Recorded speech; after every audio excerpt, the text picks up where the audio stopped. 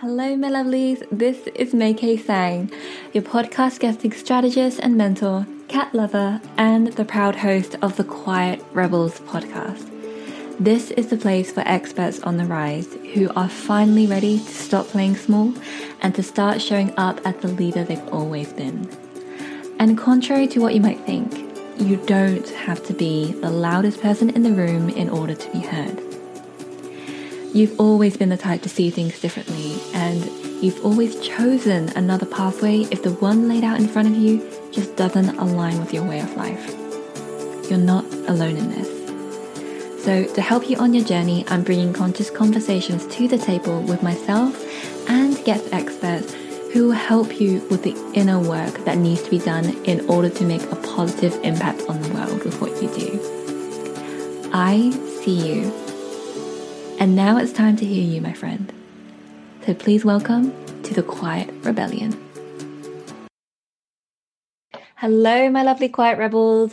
Oh, today is such a good conversation because if you ever want to reduce your likelihood of having crickets when you're launching a new offer, whether it's a program, an online course, or a new service, this is something that you're really going to want to listen to about how you can really gather some extremely rich insights from your audience. So I'm super excited to have Nicola Moores on at the podcast today, and she's going to be geeking out with us on all things interviewing, but without it sounding like an interview. So because we're friends, I'm going to call her Nick. So Nick, thank you so much for coming on the podcast today. Thank you so much for having me. I'm so excited. I can't wait to dig in and geek out together. I know. Oh gosh, she has such plans. Like in the green room, we're just like, making sure that we know exactly what we're covering. And I totally forgot that she is going to be like doing some live demos on me. So I really hope I don't mess this up. You won't. You'll be fine. I'll be kind, I promise. Oh, thank you. All right. So before we do get started, you have a really interesting background that I'd love for our audience to know about. So how did you get into conversion copywriting, and how has your background really kind of led into that? So before I get into how I got into conversion copywriting, I'll start from the beginning and my background. So I actually went to university and trained as a journalist. And then for 6 years, I worked at a press agency here in the UK, writing real life features for the national magazines and newspapers. So, and the stories appeared around the world as well. We actually syndicated them. But the real life stories, they are basically first person accounts from normal people like you and me, the magazines. I think they're kind of exclusive to the UK, these kind of magazines, but they don't have celebrities in. Just normal people talking about, their experiences. And so I often dealt with quite a lot of hard-hitting cases. It was often a lot of crime stories I dealt with. And so we had to find these people, find these women, convince them to speak out about some, really often traumatic things that they've been through, really, coach them, interview them, write the stories for them. And so I did that for 6 years at the press agency I mentioned before. And then after I'd been there about 4 years, one of my colleagues was doing some writing on the side as a copywriter. And journalism isn't highly paid. I didn't go in it for money, obviously, more the love of helping people speak out. But she said, I get a bit of extra money on the side. And I thought I could really do with buying more Rioja and buy more wine. So I literally started my business in June 2018, really on a whim, to be honest. Same as me. Oh, same wow. time frame for the copywriting. Yeah. Snap. Girl. Retro high five. High five. So sorry, carry on. Maybe not eat too much. And so started my business June 2018, took a really random copywriting course online and realized I was actually quite good at it, and that a lot of the skills I used as a real life journalist translated over, sort of injecting emotion into the articles, using storytelling, and then also being able to interview people and get them to open up about things. There was a lot of crossover. And I've loved it ever since. And so I quit journalism in February of this year and went into being a copywriter full time. Oh, amazing. And okay, I'm still like virtual high-fiving in my head. I'm like, oh my God, June 2018, that's such an iconic month for me. Yeah. Yeah, but I do want to backtrack a little bit because I know that when we spoke about this before, when I invited you on the podcast, there is something really, how do I want to say this? Because you have interviewed people in the past who have gone through really difficult situations, like how did you manage to hold yourself as you were on the receiving end of all these answers to those questions to about their circumstances, because it was pretty deep and dark stuff, like you said, that it's ventured into like the crime. So you don't have to give a specific example, but I would love to hear like how it felt for you to play that really important role, for you to kind of like really capture what it is that they've experienced into a way that could be a valuable story for people to know in the papers. Yeah, I gotta say, it's really hard at first. I think you have to be a certain type of person. And I'm the kind of person where I cry at anything. I cry at Britain's Got Talent on the TV. Me too. Adverts. Yeah, I'm one of those. I cry. I still can't watch Free Willy because it traumatized me as a kid. That made Oh. me cry so much. So, I'm such an empathetic person. I'm really sensitive to other people's emotions. And so at first, when these women were telling me such horrific experiences, it was, I guess, like from woman to woman, it's really hard to not relate to them and feel their pain. But then I also had to take a step back and remember that I'm there to do a job at the end of the day. And if I'm, sobbing into my notebook, then I'm not going to be able to do my goal, which is to help them speak out. And, really, I think people have this stigma of journalists, but it was such a rewarding job. We even had police officers phoning us up saying, this story that you wrote in X magazine helped this other person come forward. And I think I just remembered that. But there were times when I would be interviewing these women, and often they would tell me details that I couldn't report in the magazine. They were too graphic or too gruesome.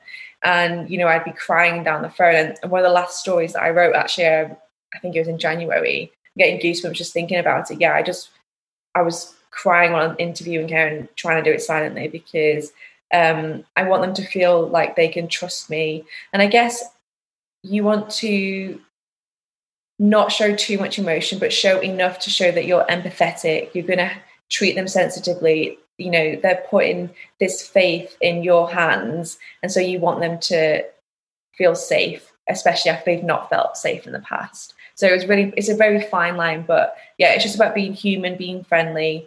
And yeah, it was tough though, really tough. Yeah. I mean, like, I'm such a crier at movies, and there's this one advert that sticks out in my mind because I sent it to everybody. I'll send it to you after this, actually.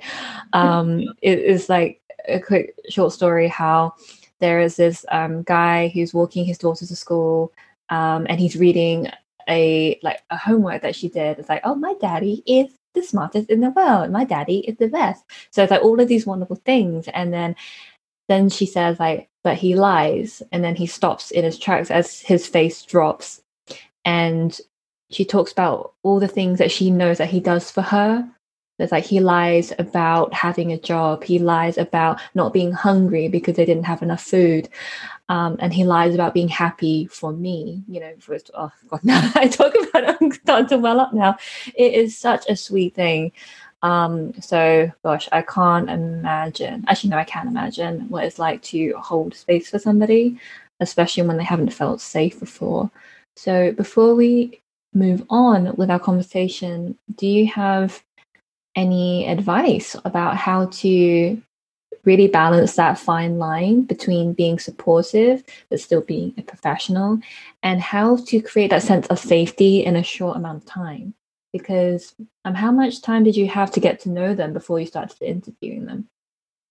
Not a lot of time, to be honest. So if they were nearby to where my office was, I would go meet them in person, which I think really helped.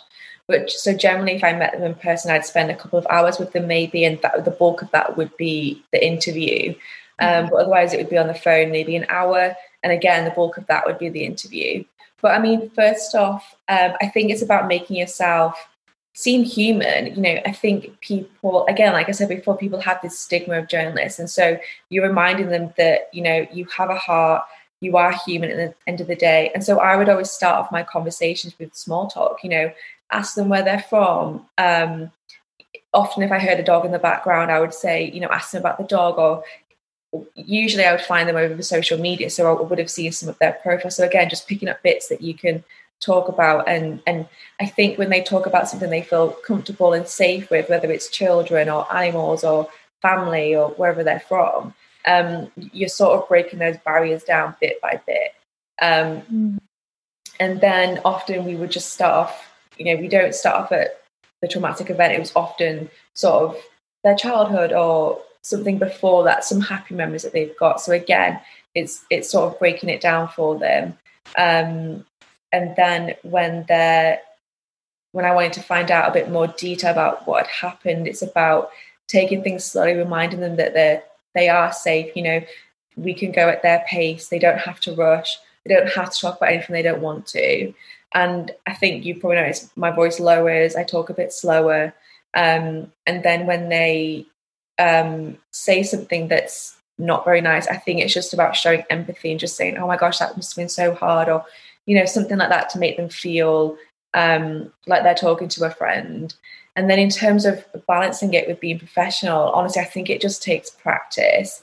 And, you know, when people are writing copy for their sales pages or whatever they're writing copy for, hopefully you won't be digging into, you know, experiences like this. But I think it does take time. It's almost like being a counselor at the end of the day. You know, you have to sort of build it up, and a lot of it was just swallowing the emotion back down, just thinking, you know, I can't deal with this right now. And then often, I remember once I went to an interview in Wales, and it was a 3-hour train ride home back to Birmingham. And I just sobbed the whole way. But I couldn't cry there in front of the lady because, you know, she was trusting me. But on the way home, yeah, I sobbed the whole way and got myself some chocolate. Oh, bless you.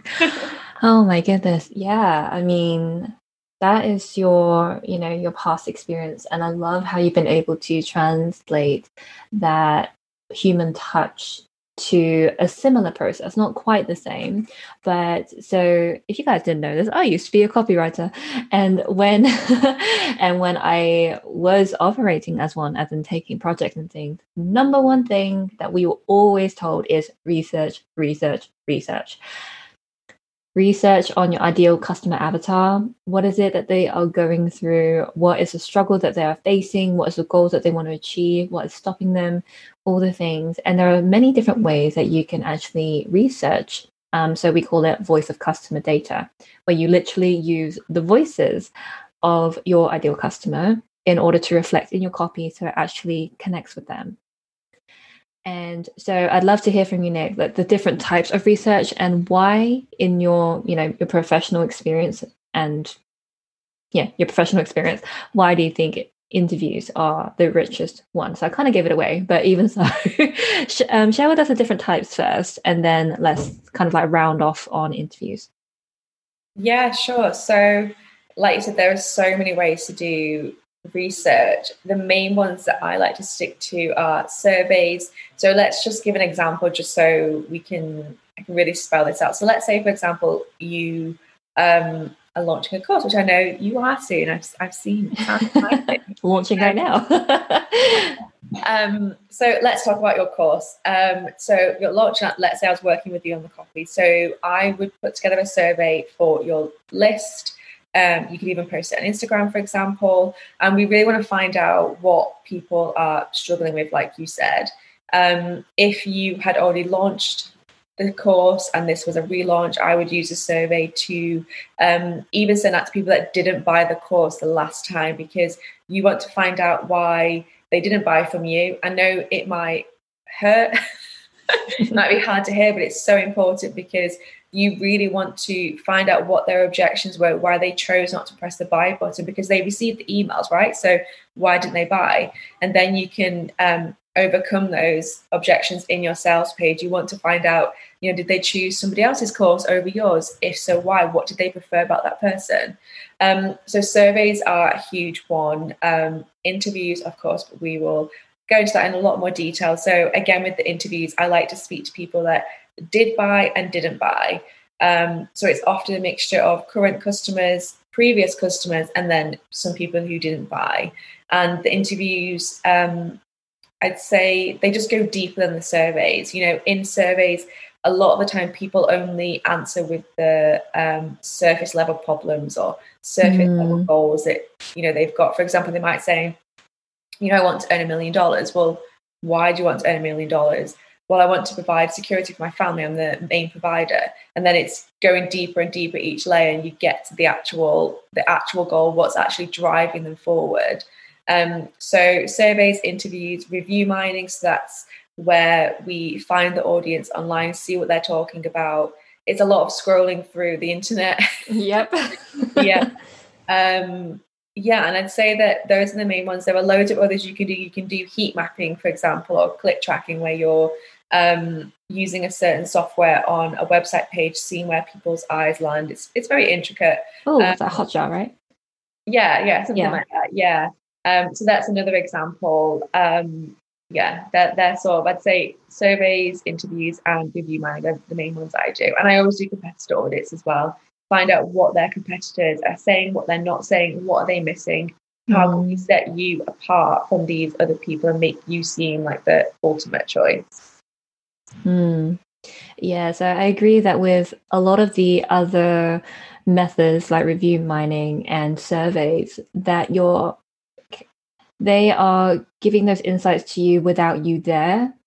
And because of that, you can't be there for them to hold space if they want to actually go deeper into one of the questions. So that's my assumption as to why interviews are rich. But hey, I'm interviewing you right now. So Nick, why interviews?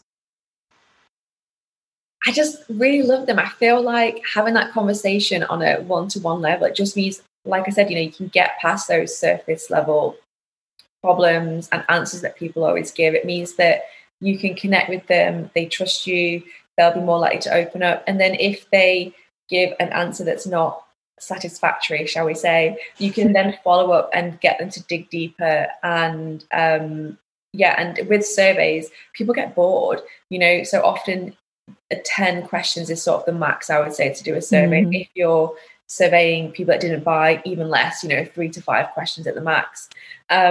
But with interviews, you're chatting to them for 30 minutes, 45 minutes. So you have so much time to cover a lot of things.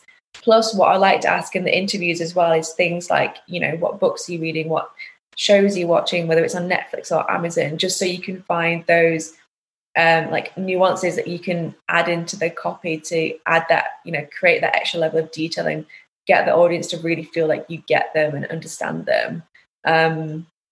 That's why I love them. I get really passionate when I talk about them. I can see, like, you guys can't see Nick's face, but like, seriously, like, her eyes are like darting everywhere. She's got a big grin on her face.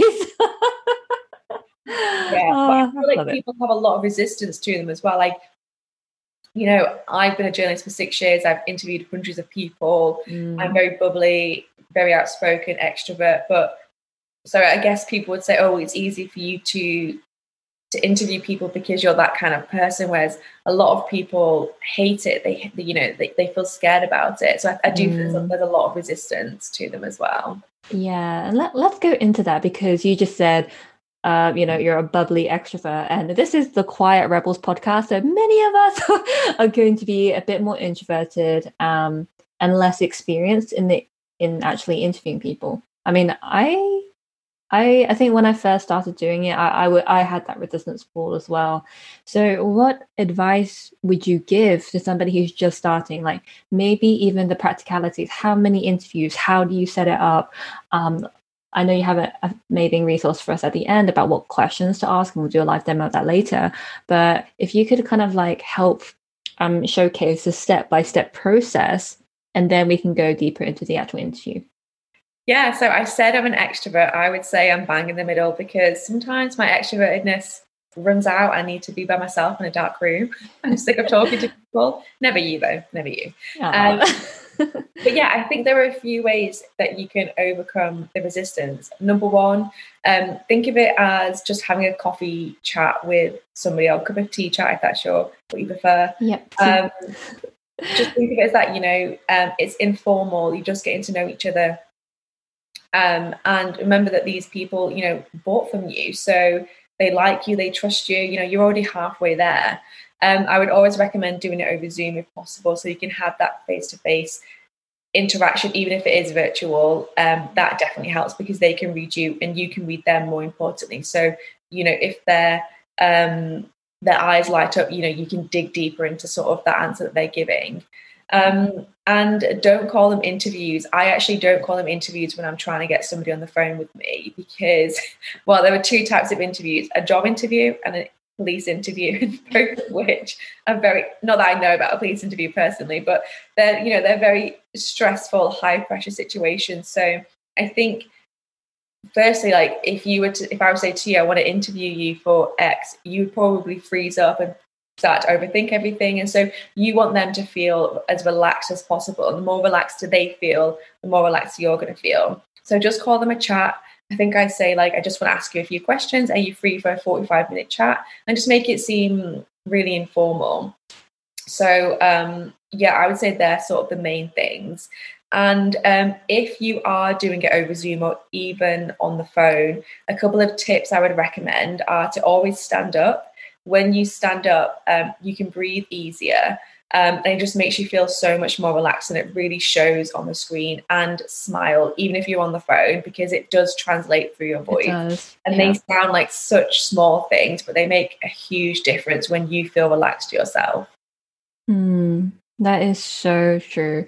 And I noticed a little while back that you said that these, I'm gonna call them chats now, right? So these chats are with current customers or past customers or people who didn't buy. But how about when you're researching for something that's completely new? So I'm totally raising my hand here because at the time of this recording, I'm currently launching my Sustainable Visibility Incubator, and it's the first time I'm doing this, and I haven't worked one-on-one with somebody, so it's just completely new. So would you recommend using these chats as a way to gather really rich insights for something that has yet to be developed?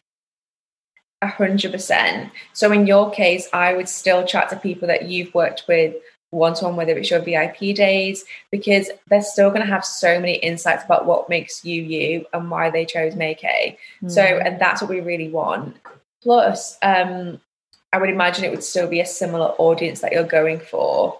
So they're still going to have the same problems. They're still going to use the same language. And so it's really about gathering as much intel as you can. And I think before you asked me about the number of interviews, which I just remembered, I didn't answer that part of your question. So typically I do 5 to 7 interviews, and I always try and book more than that in. Because people cancel, things change, schedules change. And so when I speak to my customers, I try and say, do you have 10 to 12 people that I could speak to?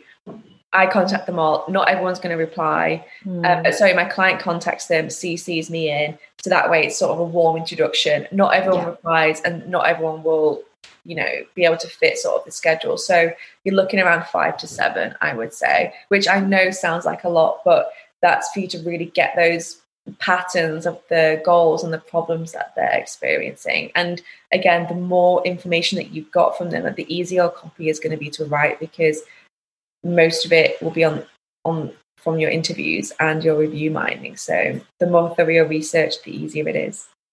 Yeah, I agree with that. So, I've done my homework, Nick, because I did do over 5 interviews for the program, and it was with people who were, beautifully suited, and whether or not they joined, it doesn't matter, because, they gave me the insight to help make it a reality. So that was pretty cool. Alrighty. I think it helps employees because you have that one-to-one connection with your audience. You worked with them one-to-one for such a long time. And so you have such a good read of them as well. You get them. And so I think a lot of that language from them is going to be ingrained in you already. You'll have heard it in their sales calls. You'll have heard it on their VIP days. So that's another thing that you can do, which I've just remembered, is go through. My website's in the Squarespace. So when a potential client contacts me, I get a submission form. And so that's another great place for research, because you're seeing what language your audience is using when they're contacting you. You know, what are they saying they need? For example, they often use the word clarity. They want clarity in their messaging. And so that's another thing I would recommend. Go through the emails that they send you, record your sales calls if possible, and then go through the transcripts. And again, you'll be able to pick up similar words they use.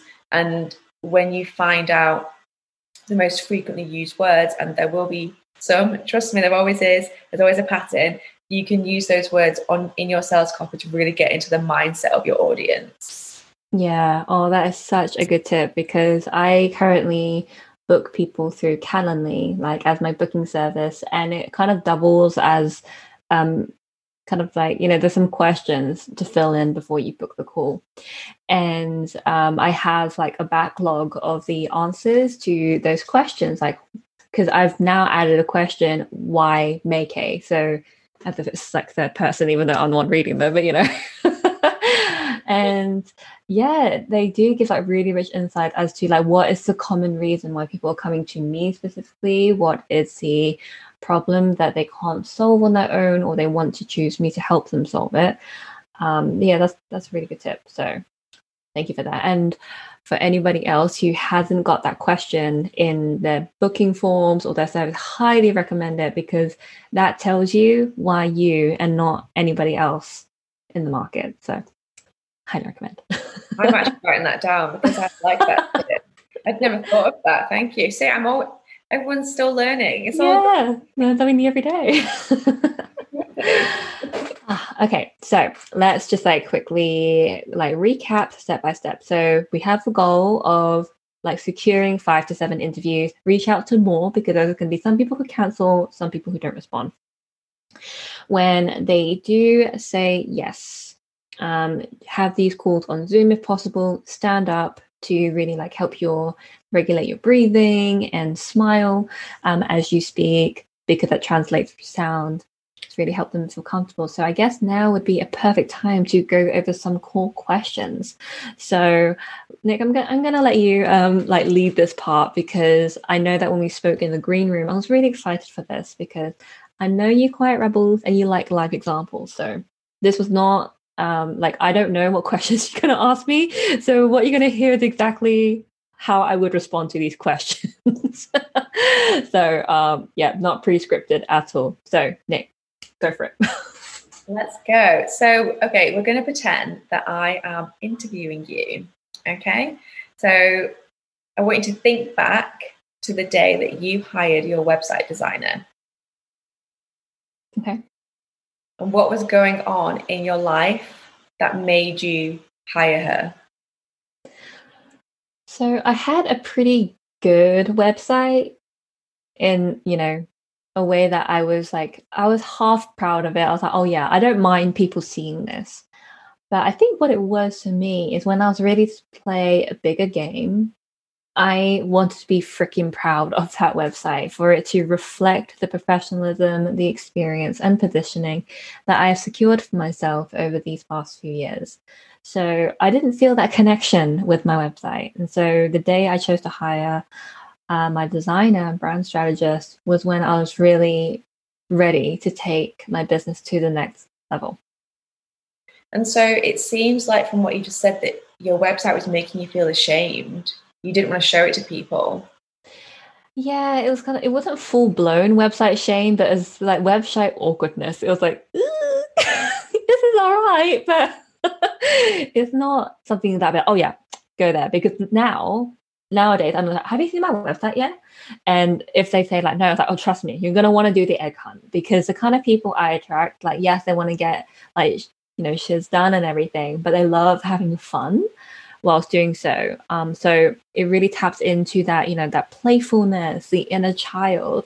that often can be kind of suppressed out of fear of not being professional. But I'm like, guys, there are like cartoon eggs that are animated on my website. They all have special names. They have besties. They have special clues. So if you want to have fun, go there. So yeah, I feel pretty damn proud of it. And seriously, guys, if you haven't done that for my website yet, have a shot. It's pretty fun. But yes, it is pretty fun. I have done it as well. And so I can feel like your excitement when you're talking about it. And so talk me back to before you had your website redesigned. So somebody asked you, you know, for your website link, what happened next? How did you feel? I mean, I would give it to them, but there's a bit of reluctance to do so. And I'm a big believer in the energy in which you do or say things. So if I kind of like gave my website out reluctantly, even if I haven't said anything apart from, yeah, sure, here's the link, a part of me is going to translate that dread into that message somehow, like energetically. And it would be on the receiving end of the person who potentially wants to hire me. And yeah, I could just feel that block. And I'm a big believer in just like working on the things to help you fully receive the opportunities in your life and the people who come your way as a result. And I just feel that wasn't quite there in the past. Yeah, so that's a huge transformation then. Yeah. Yeah. Okay, so they were the questions. So basically what I did there, so that first question I asked you was about thinking back to the day that you did X, and this can apply to whatever you're selling. You want them to remember that day or the month or the year, if it was a while ago, and really ask, you know, what was going on in your life that made you want to buy X? And that's going to really dig into the problems and the feelings that you were going through, which you said, you know, you weren't proud of it. You were feeling when somebody when somebody asked you for your website. And so when you'd explained that, I then repeated back to you what you said. Mm-hmm. So I said, it seems like you're feeling X. And so I sort of summed up what you said and then put it back to you. And then did you see how you then explained further? Yeah, I knew what you were doing, but I was so drawn in. It was good. No, you were good. You were a good guinea pig. And then you explained further. And then, so I took you back to before you had the transformation and really asked how it made you feel. And you gave some great terminology that I would then use, you know, maybe on your website, because everybody has that feeling, but it's about, you know, especially referring to websites, everybody has that feeling of, you know, not feeling proud before they get it redesigned. So it's about translating that into something that can be taken into the copy. And so what I was doing there is making you dig deeper. You know, I could have just asked you the first question and then moved on to, okay, well, how do you feel now? But instead we went further, went deeper.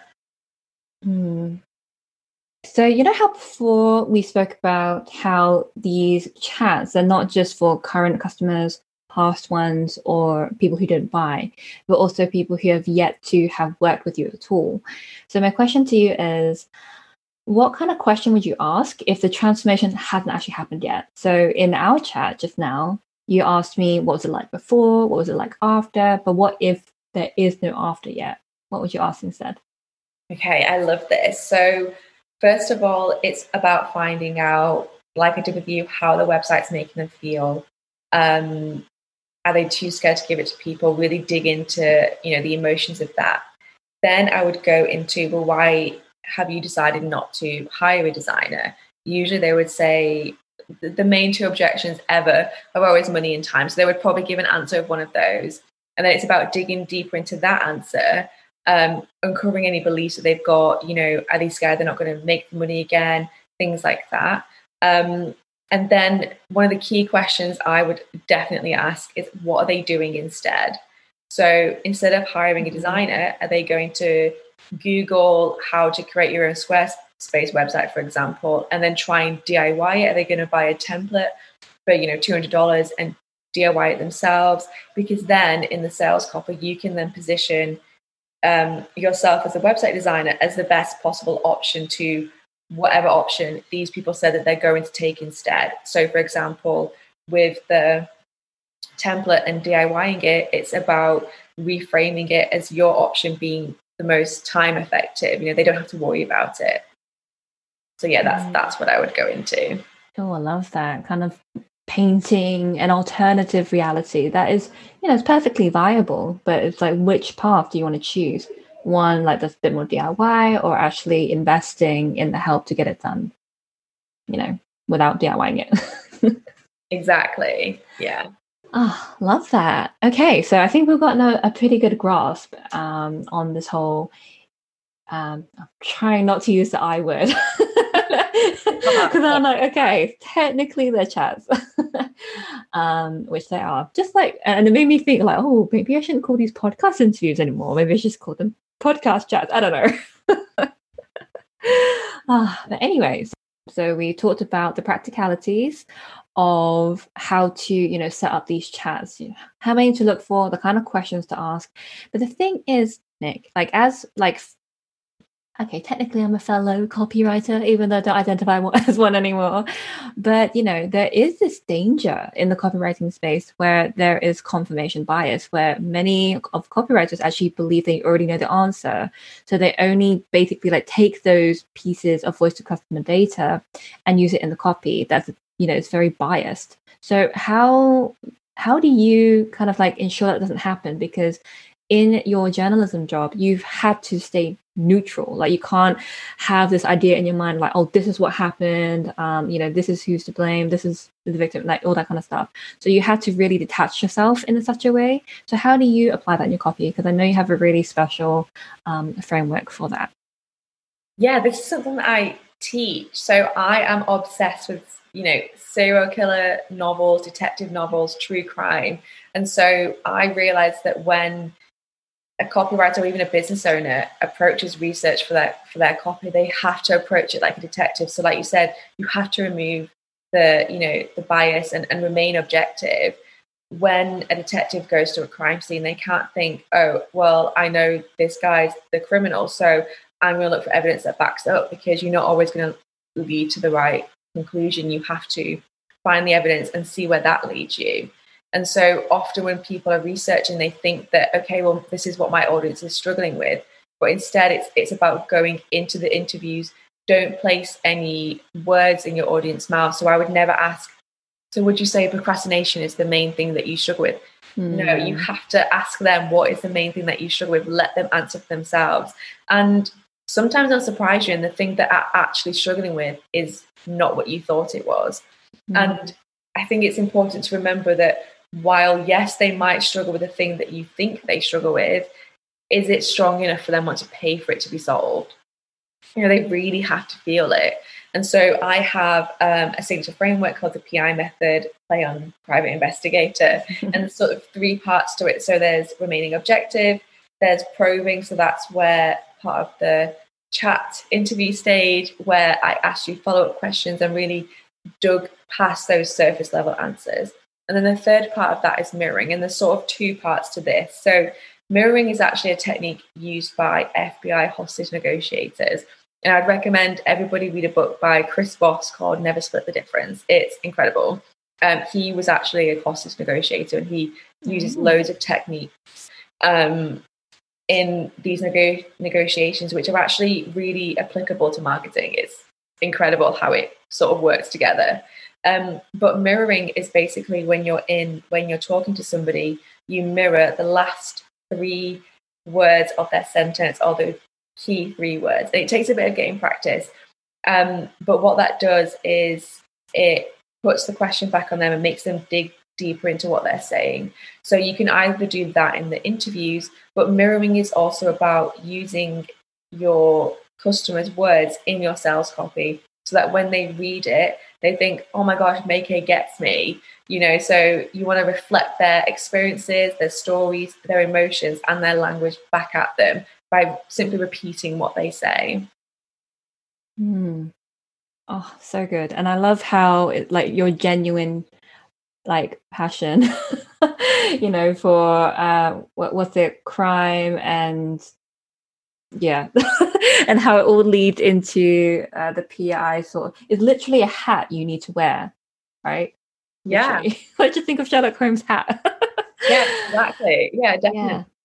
Yeah, and I think it's so important that we've spoken about this, that we have to remain neutral. We can't allow our personal experiences or biases to be projected onto the people that we are speaking with, because then it becomes like skewed, the responses that are going to come back to you. Exactly. Yeah, you've got to follow where the evidence takes you. Love it. All right, Nick. Well, thank you so much for like really giving us an insight into your interview process. I love how your background has really led you to be so strong in like the foundational part of any copywriting project that is to be successful, the research. So thank you so much for sharing that and your PI method, and for doing a live demo for us as well. So I know that my quiet rebels are probably at one point tried to scramble for those questions, but I know you have a special resource that you made. Like, guys, when Nick and I were talking a couple of months back to set up this chat on the podcast, this wasn't even like this wasn't available, because she actually made it, like not just for us, but we were like a main reason why she even created this resource. So could you tell us a little bit more about that and where we can go to get it? Yeah, so I, as you know, teach about research and interviewing, and everybody always asks me, what questions should I be asking when I'm speaking to my customers? So I've put together a resource where I've literally given you the questions that I ask people when I'm interviewing them. And so my recommendations for this is to use this resource as a base. When you're interviewing people, it's so easy to sort of stick to the questions and be super rigid, but just remember that it's a conversation. So, see where the conversation takes you. So I use this as a base to make sure that I've ticked them all off. But I see where the conversation takes me, and I ask follow-up questions and I dig deeper. So yeah, just a reminder for that, just so to keep it all fluid and natural. Yeah, you go to my website, www.nicolamores.com/questions, and you can grab it there. All right, perfect. So guys, I'm going to pop that into the show notes so you know where to go. Just go to the show notes for this episode and you'll get all the links to connect with Nick there. So it's your website, nicolamores.com/questions, and then your website overall. Which social media platform is your favorite and that you're the most active on? Oh, Instagram. I spend way too much time on that. It's actually really I'm not even going to tell you how long because it's so embarrassing. Yeah, I'm on Instagram. Oh, okay. So what's your handle? Again, I'll pop this in the show notes. Nicola Moores. Yeah, at Nicola Moores, yeah. Okay, perfect. Alrighty, so I've got a couple of final questions for you, Nick. So are you ready for them? Yeah, I'm a bit scared now. No, it's all good. It's all good. You've heard this podcast before. You know what I'm going to ask you. So, number one, what makes you a quiet rebel? Oh, I think it's having that certainty inside yourself. You don't always need to vocally express it, but it's just having that unshakable belief that you're following your purpose and your true intent. Like, I know this is what I'm meant to be doing. And I know you feel the same way about your path that you're on. So I think that's what makes me a quiet rebel. Ooh, no one's ever said it that way before. I love that. You hear that, guys? Unshakable belief in what we're doing. Mm-hmm. That's what we're doing. So my brother, we're really close actually, and he's always said to me, he's very attractive, very confident, and that's something I've definitely struggled with in the past. And he's always said to me, "You've got to back yourself," and that's really stuck with me. I'd never admit this to him, to his face, but it's really stuck with me because if you don't back yourself, then who else is going to? So it's really important to, have that belief in ourselves, and it shows up in everything that you do. Oh, that's so good. So what's your brother's name? Yeah. Jack. Thanks, Jack. So you didn't have to say it to his face. You said it on this interview. This chat. So you can just send the link to him and just give him a timestamp. Like, you're welcome, bro. Yeah, I put you on the map. Love it. Alrighty, and one final question that I absolutely love asking my guests. So, guys, if you are new to this podcast and you may not know what's about to happen next, but if you are a regular listener, then you do. So when you hear the sound, it's it means it's time for a fact of the day for our guest. So, Nick, I realized I didn't mention this in the green room, so this is completely coming at you. But I trust that you will have something. So, what is one weird fact or a fun story that only we can know about you? That's not like available on social media. It's not on your website about page or anything like that. What's something that only we can know? So you have put me on the spot, but I do have something for you. So I was actually on a top 40 single here in the UK. So for anyone not in the UK, the top 40 is like the chart every week, basically. Mm-hmm. So when I was 9, I think I was part of the school choir, as everybody was. And so we got invited to the Manchester Evening Arena. I can't remember what it's called now, but MEN, it used to be called back then, Manchester Evening News Arena. And loads of schools from around the country were invited as well. And we got to sing with he was a kid singer called Declan. He never really made it that big, but I actually fancied him when I was 9. And we got to sing with him, known as the Young Voices Choir, and he recorded a single. And the song is called Tell Me Why. It's by Declan. You can find it on YouTube. I was actually listening to it the other day. And anyway, so a few years later, I was actually in Woolworths. R.I.P. Closed down. And I used to buy my DVD, actually it was videos back then, and CDs from there. And I think I was about 14. And I'm in the bargain bin, where they were selling CDs for literally 20p. And I found this single by Declan, Tell Me Why, featuring the Young Voices Choir. And so I took the booklet out and my name was in there. Oh my God. Yeah. And we were also a Guinness World Record at the time for the world's largest choir. And I don't know if I ever kept that CD, I don't know if I did. I might have. Oh, you should have. Oh my God. No, I'm sure it'll be somewhere, maybe at my parents' house. But yeah, there you go. Oh, well, guys, Nick was already famous. Oh my God, that is so cool. So cool. I'm not a very good singer now, though, so it's probably good that thousands of other people are drowning me out. But wait, you said Guinness World Records for the largest choir. How many people were in your choir? Oh, so because there were so many of the schools there at the arena, they counted it as one. Oh, so I see. A lot. I can't remember, but I know that record has been broken since. But even so, maybe I should put that on my website, previous world record holder. Oh my God. Oh, all right. Well, that is super awesome. So thank you for gracing us with your presence, oh famous one. And that's for reals. Thank you so much for coming on to the podcast today and just reminding us of a very powerful way to connect with our audience, whether they are our current customers or not, or to be. There is a really beautiful way to connect with them. So thank you for giving us some real life examples and sharing your knowledge with us. Thank you so much for having me. It's been so much fun to chat with you. Yeah. Oh yeah, so totally after we stop recording, we're gonna have a proper catch up. All right, and here we go. And so, my lovely, there we have it. So everything that we mentioned in today's interview will be popped into the show notes. So be sure to head for that link. And if you haven't done so already, I would so love it if you could subscribe to this podcast, because that way you don't miss a single episode and another conscious conversation.